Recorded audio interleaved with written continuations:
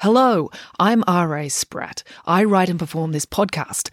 If you'd like to support the show, I'm a children's author, so you can buy a book by me, or you can buy me a coffee by going to buymeacoffee.com/storiesRASpratt. It's an easy way to make a small thank you gift to the show so I can keep kicking this can down the road. The podcast directory you're using right now should have a link to my Buy Me a Coffee page in the show notes, or you can type it into your browser. That's buymeacoffee.com/storiesRASpratt. All contributions are gratefully appreciated.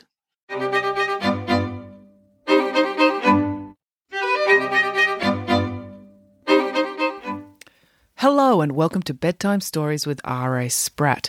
Today's story is a Friday Barnes one, and it's The Mystery of the $1 Coin. Here we go. Friday and Melanie were sitting in the back row of biology class. Miss Bonnell was talking about mitosis, a subject Friday thoroughly understood already, and Melanie had no interest in understanding ever. The best thing about Miss Bonnell was her voice, her beautiful lilting voice.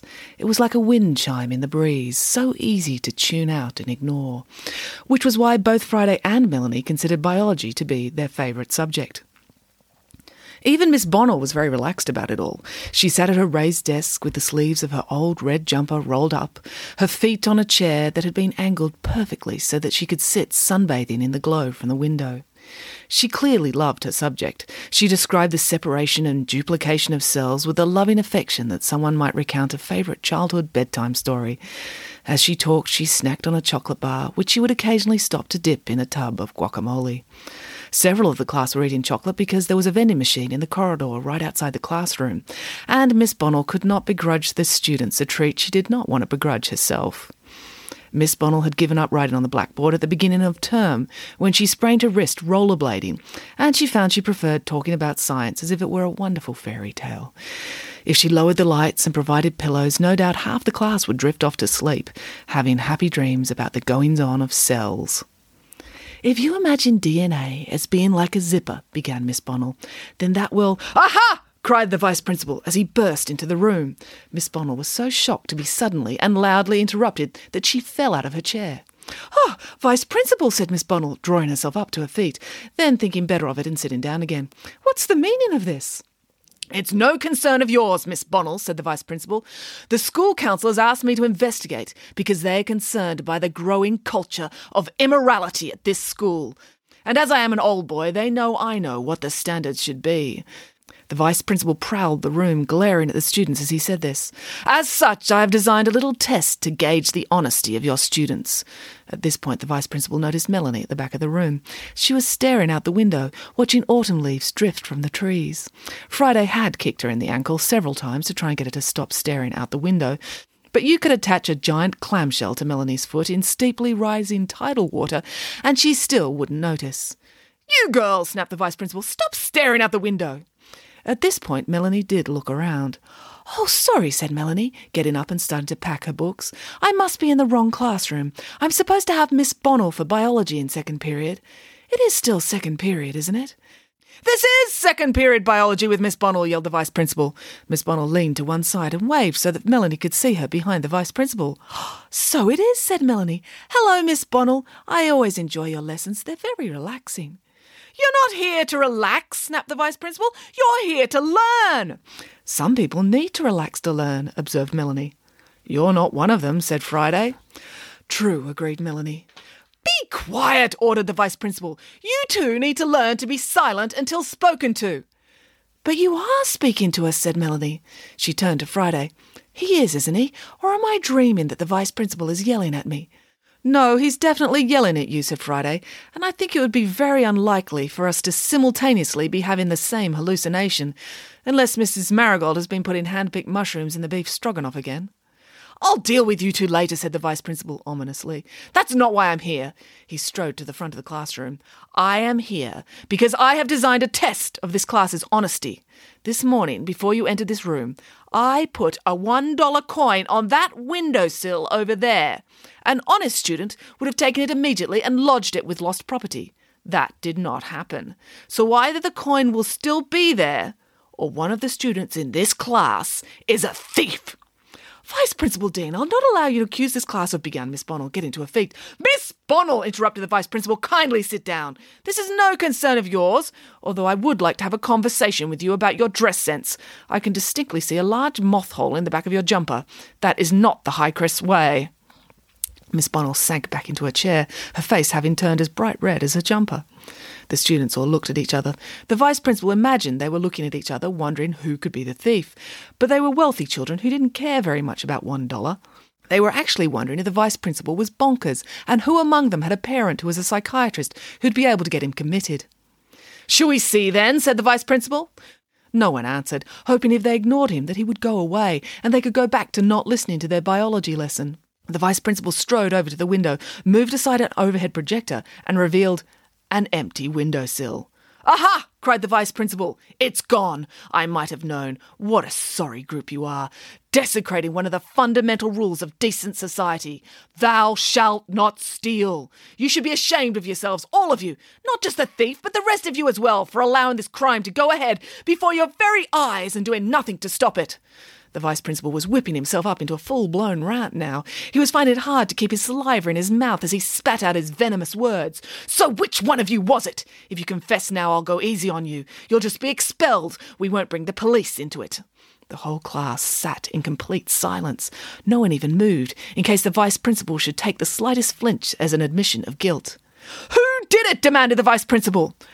Friday pushed back her chair and rose to her feet. "You!" exclaimed the Vice Principal. "No," said Friday, "it was not me. But I suggest you drop this line of attack right now and leave this classroom. Otherwise things will get very unpleasant for you." "Are you threatening me?" demanded the Vice Principal, his voice reaching new extremes of loudness. He really did have excellent projection. The way he punched his consonants out from his diaphragm would be the envy of any theatrical performer or drill sergeant. "No, I'm not threatening you," said Friday. "You're clearly giddy with power and quite possibly mentally deranged, so common sense compels me to have as little to do with you as possible. When I say that this course of action will end badly for you, I'm merely giving you advice based on what my deductive reasoning has concluded really happened to the $1 coin and therefore what will take place in your immediate future." "How dare you!" yelled the Vice Principal. "Do you know who stole the money or not?" "Yes, I do," said Friday, "but I ask you, do you really want to know? And I urge you to reflect on all the possible results." "Just tell me!" yelled the Vice Principal. "Vice Principal, please, I cannot allow," began Miss Bonnell. "I'm handling this," snapped the Vice Principal. "Barnes, spit it out, right now." "Very well," said Friday. "These are the facts. I am sitting in the back row, and given the angle of my eye line and the height of that windowsill, I have the best chance of seeing the top of it. But I can't. The windowsill is too high and my seat is too low. I'd have to be 10 foot tall to see the top of that windowsill when I'm sitting down. That means that once the class came in and sat down, none of us could have seen the $1 coin you put there." "So someone saw it as they came in," said the Vice Principal. "Impossible," said Friday. "The overhead projector was right in front of the windowsill. You moved it yourself." "So what are you saying?" demanded the Vice Principal. "That the coin evaporated into thin air?" "No, I'm saying that whoever put the overhead projector there is the only person who could have seen it," said Friday. "And that person is Miss Bonnell." Everyone turned and looked at Miss Bonnell. She was looking acutely embarrassed and bright red in the face. "Outrageous!" exclaimed the Vice Principal. "How dare you accuse a member of staff?" "It's also the only explanation that makes sense," said Friday. "Not only did she have the means and the opportunity, she also had the motive. Most of the students in this room are so rich they wouldn't bother crossing the room to pick up $1. "I assure you the teachers here are well paid," said the Vice Principal. "They need to be, to put up with students like you." "I'm sure that's the case," agreed Friday. "But there is another motivating factor at play here. Hunger." The Vice Principal just looked confused now. "Miss Bonnell may be well paid, but her handbag is in the staff room on the other side of the quadrangle," said Friday. "Imagine how she felt getting the room ready for her biology class. She starts to feel hungry, but the class will arrive in a couple of minutes. Then she spots the $1, which in itself is a resistible temptation.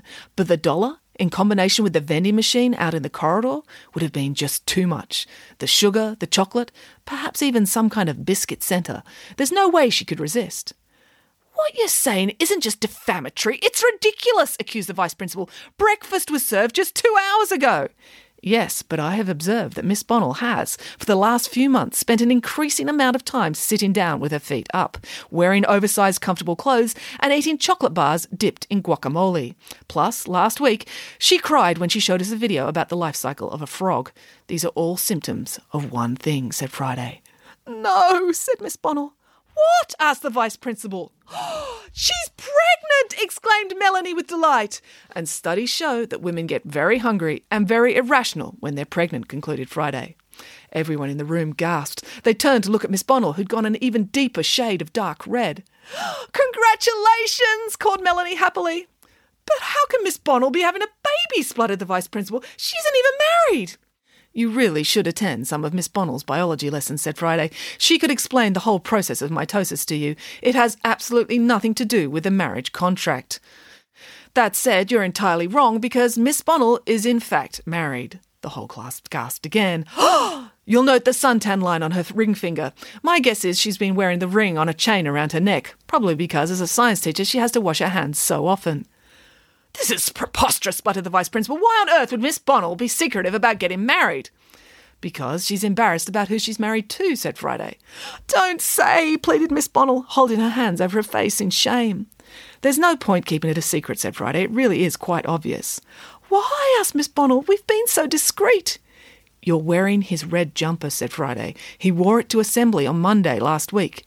Miss Bonnell looked down. She was wearing an oversized men's red woolen jumper.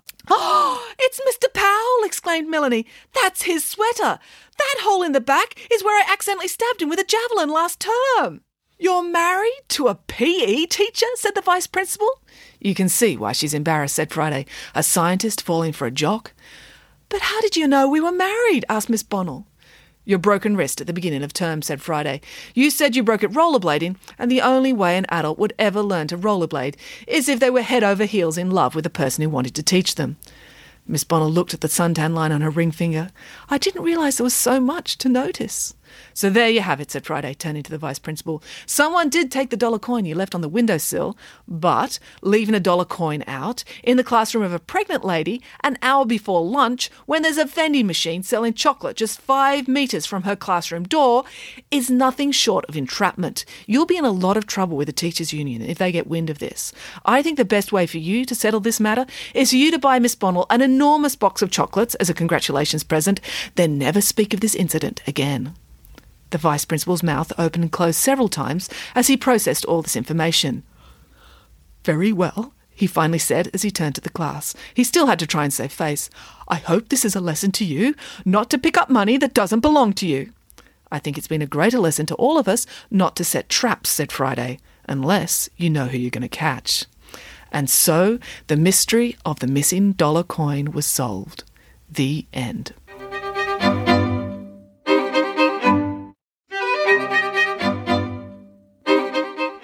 Thank you for listening. To support this podcast, just buy a book by me, R.A. Spratt. There's lots to choose from across the Friday Barnes, Pesky Kids and Nanny Piggins series. You can order them at your local bookstore or go to my website, raspratt.com, and click on the Book Depository banner.